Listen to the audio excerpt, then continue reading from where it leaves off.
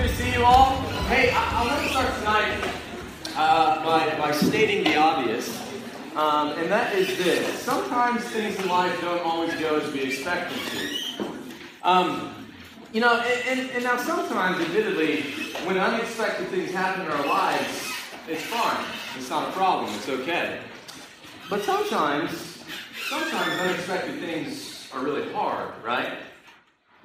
I want to share a story. It's a personal story. It's about my family. Some of you guys have heard this before. I've heard parts of it. Some of you know it because you know me well, but a lot of you probably don't. But I think it connects with what we're talking about tonight, and so I'm going to share it. It's a little bit long, so hang with me. About a year and a half ago, my wife, Noelle, and I were sitting down for dinner. It was a Friday evening. We were very much looking forward, at least I was very much looking forward to a great dinner and hanging out with Noelle for the evening. And we're sitting down, and I look across the table, and I notice that Noelle's crying. It's never a great thing when you sit down for dinner. And so the first thing that starts going through my mind is, what did I do? And then being the good husband that I am, I'm like, hey, I noticed that you're crying. Is everything okay? Well, of course it's not okay. Right? Of course it's not okay. She's crying.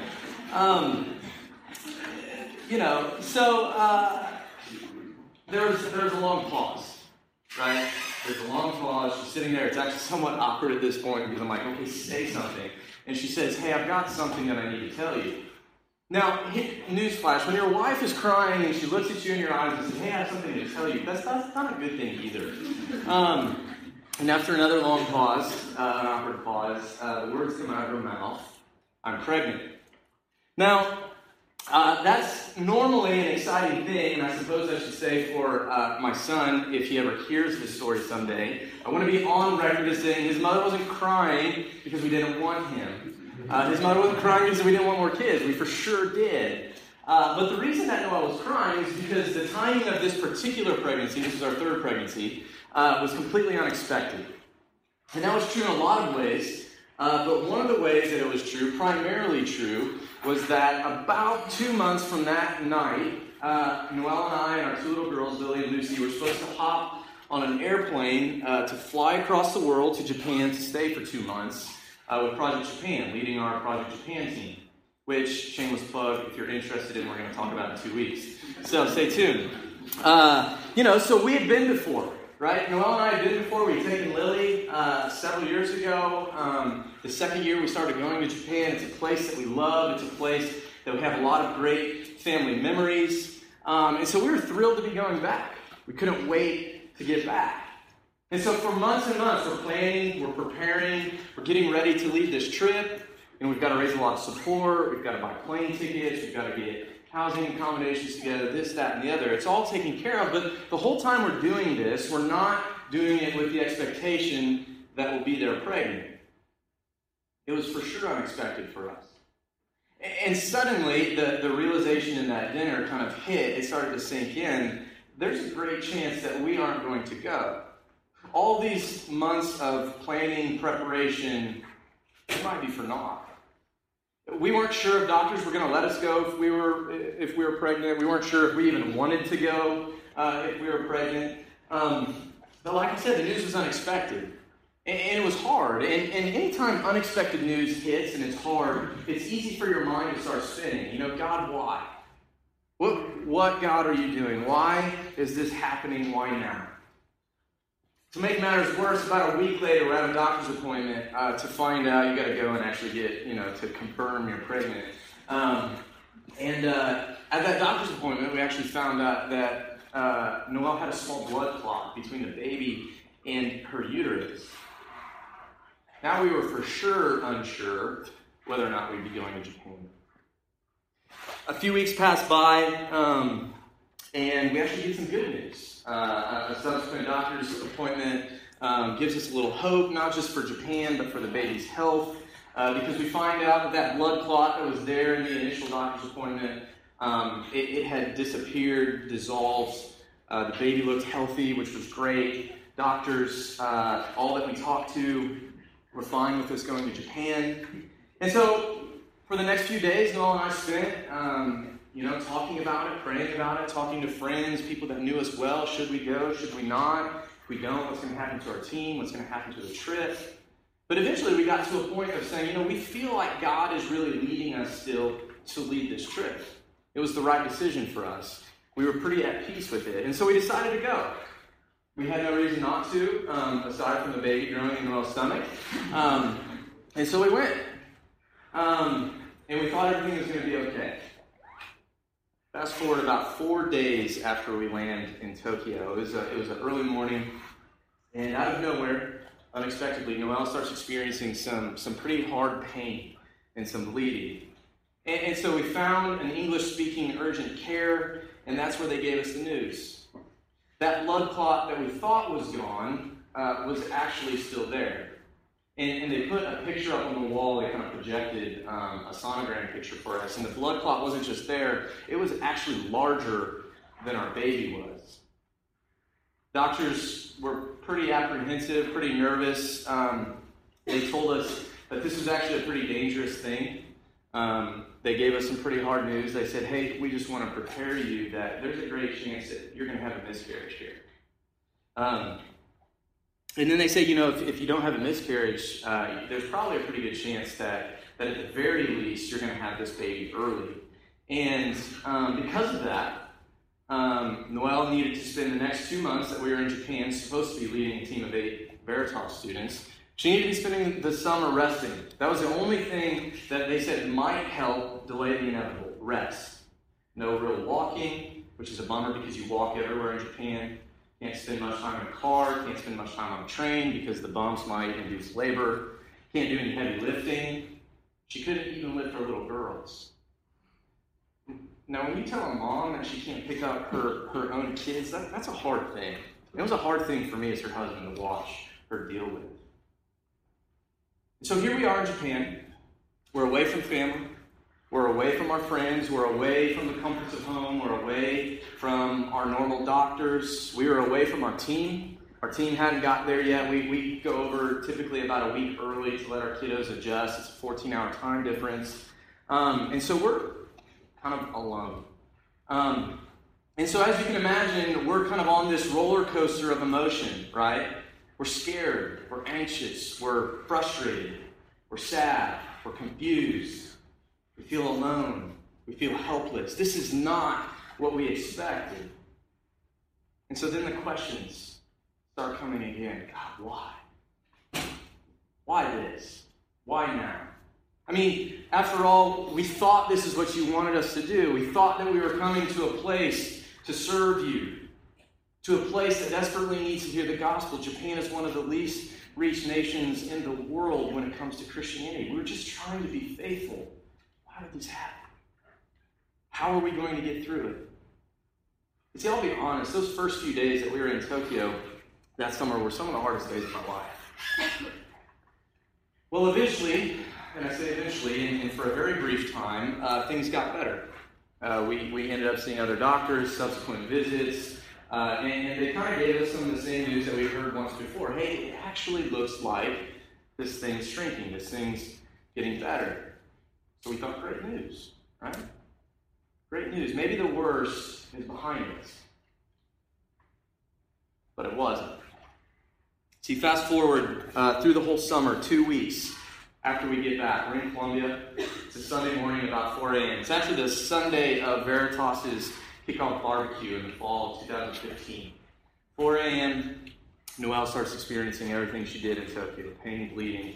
This time we didn't go to an urgent care, we go to an ER. This time it was far more serious. Shortly after we checked in, after they ran some tests, they came to us and they said, hey, we need to prepare you guys. There's a really good chance that you're going to have this baby today. Normally that's an okay thing.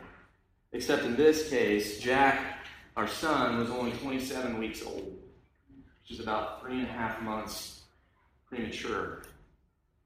If you know anything about kids, that's incredibly dangerous. The doctors, they sent other doctors in to say, you know what, if he comes, there's a chance that he might not make it. This is not what we were expecting. And if I'm really honest, it was a nightmare. It was a nightmare. Things weren't looking good. Our hope was fading. It was unbelievably hard for Noelle and I. I'm going to stop this story there for now. Why do I share that? Why do I share it? It's kind of a heavy story to start, a Tuesday night talk. Why share that? Well, I'm not sharing that because I want you to start feeling bad for me, right? That's not my point. I'm not sharing that story about something pretty personal in my life to make you feel bad for Noelle and I. Rather, I'm sharing it because I want you to know that if anyone knows what it's like to go through really hard circumstances in life, and not even that my circumstances have been the hardest by any means, but if anybody has gone through something pretty hard in life and can identify and relate, it's me. It's Noelle and I. And I would imagine in a room the size, the amount of people in here, that I'm not the only one that has had to go through hard things in life. What was it for you? What happened really unexpectedly in your life that you weren't ready for? That was hard. Maybe some of you are going through that really hard thing right now. How do we get through it? How do we handle those times? If you were here last week at Veritas, you heard Keith Simon say something that, at least for me, I haven't stopped thinking about. If you weren't here, check his sermon out on our website because it's great. We put all of our talks online. But he said this. He says, in order to enter into the kingdom of God, every one of us will go through hardships. Every one of us will go through hardships. In other words, if you follow Jesus, you should expect hardship in your life. You should expect difficulty. You should expect suffering. That's hard, right? That's not an easy thing. And I wonder if because it's hard, if we actually believe it. I mean, do we really believe that following Jesus means that our life isn't always going to go the way that we want it to, the way that we expect it to? See, I'll be the first to admit that far too often I expect that my life is going to go smoothly just because I'm a Christian. And so when hardship comes my way, I'm shocked, I'm saddened, I'm surprised. Maybe you can relate. But if anything, for me, Keith's sermon last week reminded me that following Jesus means that unexpected things are going to happen in my life. And even more, unexpected things sometimes are going to be really difficult. And so the question for all of us, the question tonight, is what sustains us when that hardship comes? What sustains us in the midst of that difficulty, in the midst of our suffering? See, if it's true that we should expect the unexpected, what prepares us for that? What gets us through it? These same questions weren't foreign to Jesus' closest friends, his disciples. Because as it turns out, following Jesus was far more difficult than they expected to be. It wasn't what they thought it would be at all. There's this pivotal moment in Mark chapter 8, passage right before we're reading tonight, where Jesus is talking to his buddy Peter. And he looks at Peter, and he says, "Hey, Peter, who do you say that I am?" Now, if you know anything about Peter, you know oftentimes Peter says some pretty bonehead things, and he kind of says something silly even tonight in the passage that we look at. But in this particular moment, Peter actually gets it right. Because Peter hears Jesus' question, and he looks at him and he says, "Jesus, you are the Messiah. You are the King. And because you're the King," that's really great news. It's really great news for me. It's really great news for your buddies. Because what that means for us is that you're the King and you've got power. And so because we're your close friends, that means we must get power too. And we're going to be a big deal in your kingdom someday. But just when Jesus declares that he is indeed the King, he does something unexpected. He says, "Yeah, you're right. I am the King. And because I'm the King, I have to die. Oh yeah, and by the way, if you want to follow me, you do too." Wait, what? I mean, imagine the disciples. What? We have to die? You're going to die? What's all this dying going on? That's not what we signed up for. Maybe you've seen the Old Spice commercial. It's one of my favorite commercials. Terry Crews, he's talking about something probably ridiculous, but his brain literally comes up out of his head, and it kind of hovers in front of his face and just explodes, right? That's exactly what's going on right here. Surely what Jesus is saying to his disciples must have been mind-blowing in the worst possible way. Jesus, you're going to die? We thought you were the king. We thought you were the Messiah, the one that we've been waiting for, the one we've been expecting. How is that possible if you're going to die? See, it's not what the disciples expected at all.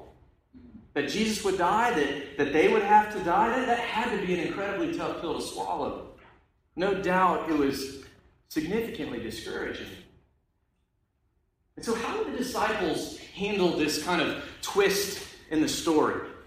This unexpected news, this difficult news in their lives? Well, what's interesting is that initially the disciples do nothing. Jesus does something. That's what we're going to look at tonight. Let's take a look. Mark chapter 9, verses 2 through 10.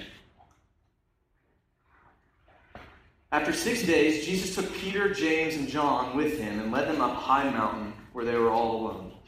There he was transfigured before them. His clothes became dazzling white, whiter than anyone in the world could bleach them. And there appeared before them Elijah and Moses, who were talking with Jesus. And Peter says to Jesus, Rabbi, it's good for us to be here.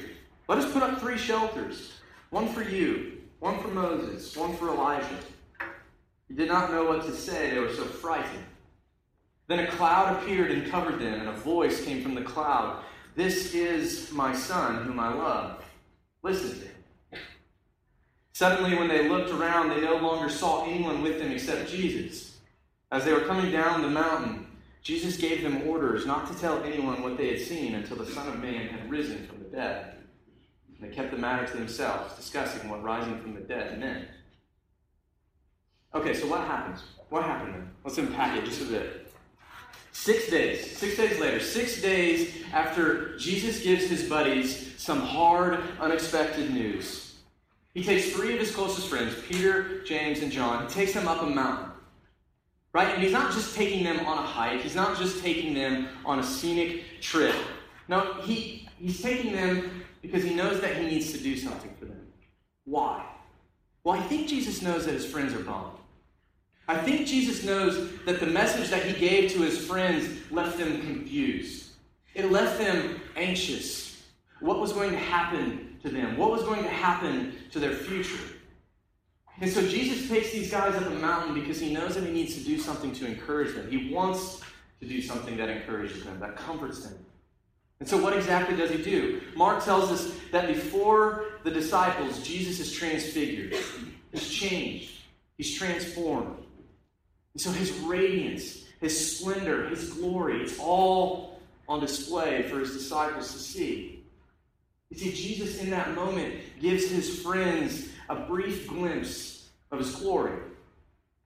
Something far different and yet far better than they expected, because it was an experience that changes their lives forever. But to help us understand the Transfiguration, there's a lot that we could say, but a little bit of help. We need to briefly go back several hundred years to the book of Exodus, because in Exodus, a similar thing happens, but to a different guy. See, in Exodus, it's a book of the Old Testament. There's a story, a true story, where God comes down on a mountain in a cloud. And he comes down to speak to his people, to speak to Israel.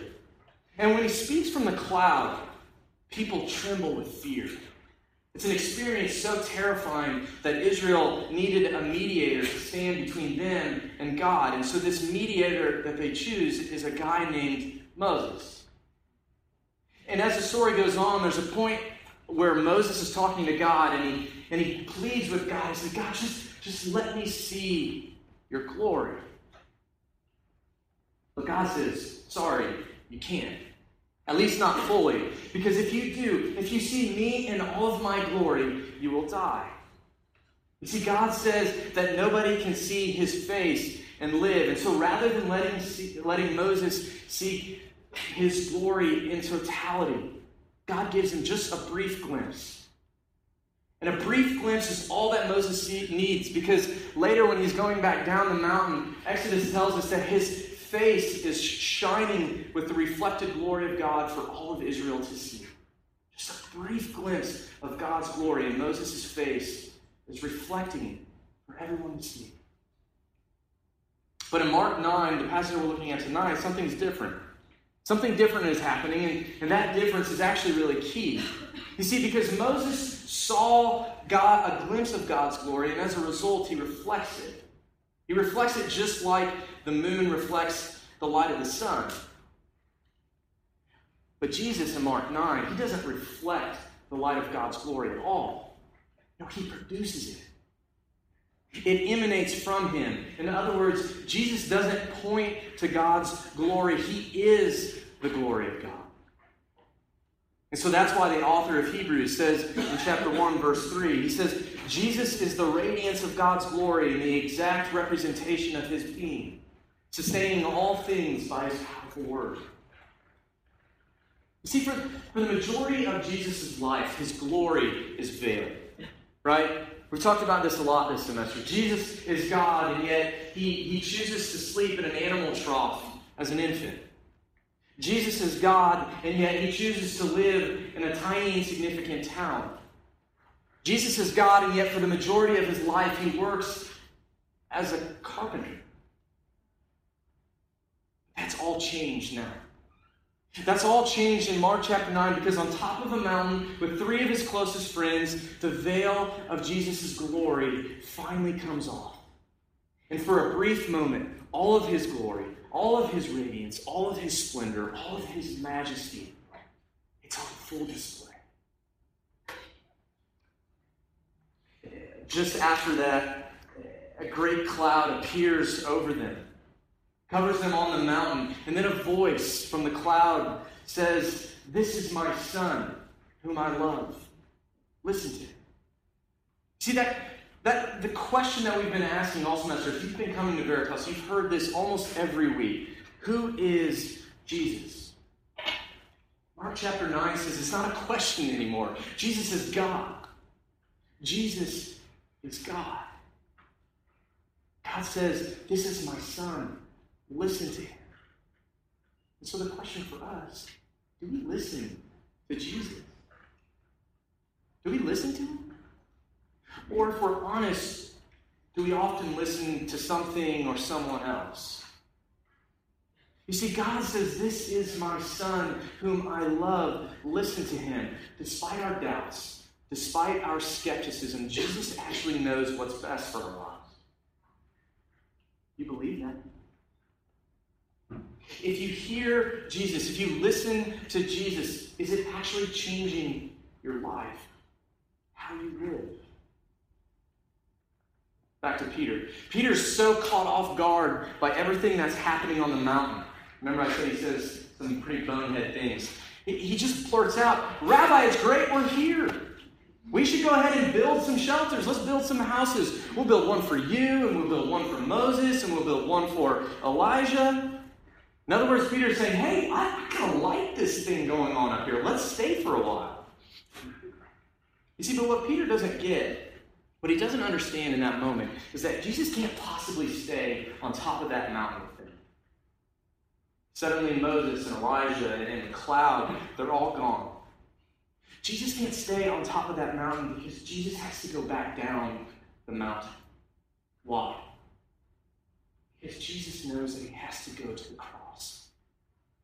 Jesus knows that the king has to die. And so why does Jesus let his disciples see his glory? Why does he do it now? Why does he do it like this? Why not some other way, some other time? Well, he does it because Jesus knows that his disciples have to go back down the mountain too. They too were going to have to face hardship. They too were going to have to face suffering. They too would face an increasingly hostile culture to the message that they were propagating. They too would face death. See, this is not what the disciples expected. This was unbelievably hard. And so how do they get the strength to face their impending suffering? How do they get the strength to face their sacrifice, their loneliness? What's going to sustain them, their faithfulness in the midst of their hardship? Where do we get the strength in the midst of our own hardships? Where do we get the strength to get through them? You see, maybe your hardship is anxiety. Maybe it's a tough class. Maybe it's a breakup. Maybe your hardship is singleness. Maybe your hardship is getting passed over for an internship, your parents' divorce, the loss of a friend. You see, we all have hardships, and whatever they are, what sustains us through them? You see, for the disciples, it was getting a glimpse of Jesus' glory, getting a glimpse of his radiance, of his splendor, of his majesty. You see, for that brief moment, they saw the King in all of his glory. And it was through this experience that Jesus assures them, I'm God. I know what's coming is unexpected. I know it's hard, but you can trust me. You see, a glimpse of Jesus' glory gives them the strength that they'll need to endure the long journey that lies ahead. What about us? What does Jesus' transfiguration mean for our lives? What can we learn? Well, there are a lot of things that we could say, but I want to focus for the rest of our time on just one point. And it's this, that Jesus' transfiguration before his disciples that day on that particular mountain, it means that our experience with Jesus is what ultimately will sustain us. What do I mean by that? What's interesting about this passage that we read tonight is that Peter already knows who Jesus is. He already knows that Jesus is God. Remember what I said earlier about him saying, Jesus, you're the Messiah, you're the King. Peter knew intellectually who Jesus was. He knew in his head. But Jesus knows that that's not enough. Jesus knows that Peter and the disciples, they need more. They need to experience Jesus. They needed to experience his glory. Because when they experience it, that's what would begin to change their heart. But the same is true for us. Jonathan Edwards, he's an 18th century pastor, theologian. He gives a helpful illustration here, at least for me. He says, think about honey. It's one thing to know that honey is sweet, right? Someone tells you that honey is sweet, so you know that honey is sweet. You can figure that out with your head. But it's altogether different when we actually taste honey, when we actually experience honey. You see, we can know that honey is sweet with our heads, but until we experience it, until we taste it, until we put it on our tongue and let it roll around in our mouth, we can't fully know what it tastes like, how sweet it is. You see, the same thing is true with Jesus. It's one thing for us to know Jesus with our heads. It's one thing for us to know Jesus intellectually. It's one thing for us to know that Jesus is God. To know that he loves you. To know that he likes you. To know that he cares for you. To know that he forgives you. But it's altogether different when you actually experience that love. Experience that care. Experience that forgiveness. It's our experience with Jesus that sustains us, that changes us. Maybe you're sitting there wondering to yourself, okay, I get that you're talking about experiencing Jesus, but how do I do that? How do I get an experience with Jesus? How do I experience Jesus? What do I do? Are you telling me that I need to go on a mission trip? Are you telling me that I need to spend the summer at a Christian camp?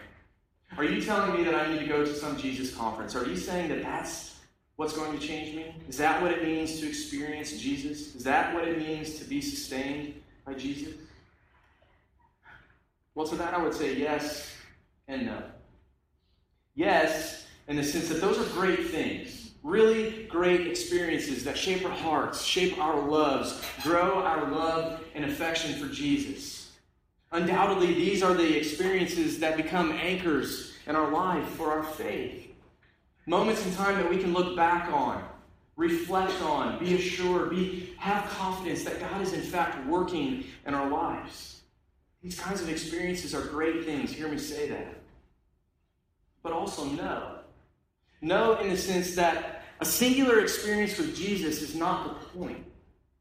A singular experience with Jesus is not the point. That's because a singular experience with Jesus is not enough to sustain us. It's a great starting point. It's a great anchor, but it can't be everything. Think about it like this. The day that I proposed to my wife was the first day that I told her I loved her. Not because I hadn't figured it out up until then, or I was just holding out on her. We had a thing worked out. We weren't going to say that to each other until we knew we wanted to marry each other. That was just something we decided to do.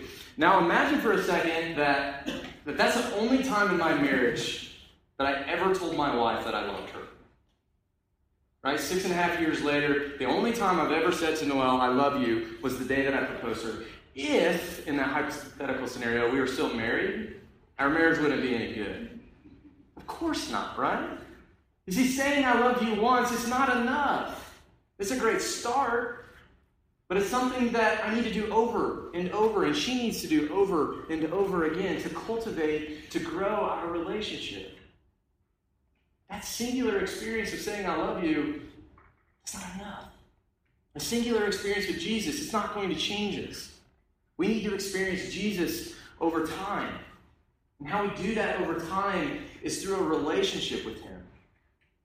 And so that's why you hear us talking about from up front all the time at Veritas, over and over again, the importance of regularly encountering Jesus. Cultivating a relationship with him through things like reading your Bible. When's the last time you read your Bible? When do you read your Bible? What time of the day? What part of the day do you read your Bible?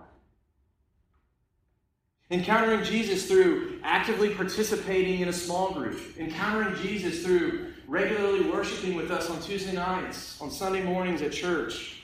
Encountering Jesus through serving. Encountering Jesus individually and corporately through prayer. You see, these are all collective experiences that nourish and strengthen. They shape our hearts. They help our relationship with Jesus grow.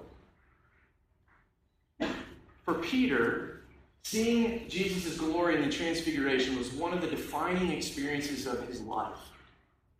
It became an anchor for him, an experience that led to more experiences, a relationship with him that sustained him through the unexpected hardships that he encountered the rest of his life.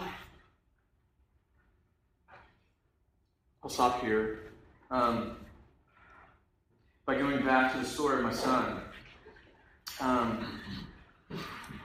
See, my son that day that we checked into the ER, he wasn't born that day.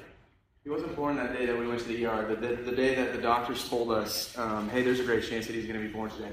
In fact, he wasn't born for 3 months, which was fantastic. I mean, that's the best possible outcome for us because it meant that Jack was full term. But what that also meant is that for 3 days, because we didn't get any answers in between then, for 3 months, every day, Noelle and I woke up wondering, is our son going to make it? Every day for 3 months, Noelle was on bed rest, either at the hospital or at our house. Every day for 3 months, our kids, our little girls, were confused why mommy wasn't there, or why she couldn't get off the couch, or why she couldn't pick them up. See, for 3 months, I was a mess. If you knew me then, I was scattered, I was frazzled, trying to figure out how do I care for my wife, how do I be a good friend, how do I be a good dad, how do I have the energy to start this new job of helping co-direct Veritas? See, for 3 months, it felt way too much to handle. How do you do it? If you ask Noelle, she would have her own things that she would say. How do we get through that? You see, my answer is not rocket science. The only thing that got us through that was Jesus. Jesus' promises. I am God. I know what's ahead. I know it's unexpected. I know it's hard. But you can trust me. You can trust me. I will sustain you. And he did. That's what got us through it. You see, I know what it's like to wake up in tears in the middle of the night because I'm so afraid of what's going to happen the next day. I know what it's like to feel completely helpless to fixing a problem. I know what it's like to have no other thing to do other than to cry out to God for help. I know what it's like to be so utterly exhausted that coming home from a day at work, I've got to literally sit in my car, in my garage, before I go into my house and pray that Jesus would give me the energy to play with my kids for 2 hours. I know what it's like to be in a constant state of worry and anxiety because of my circumstances. What got us through that? What got us through? Here's my answer. Where else could I go but Jesus? Jesus is the only thing that can sustain Noelle and I when everything else felt like it was falling apart. And fortunately for us, by the grace of God, our son was born, like I said, completely healthy. Our experience, it ended with good news. In a lot of ways, that experience, that hardship has become one of those anchors, one of those things that we look back on, one of those moments that we reflect on, that we look to for encouragement.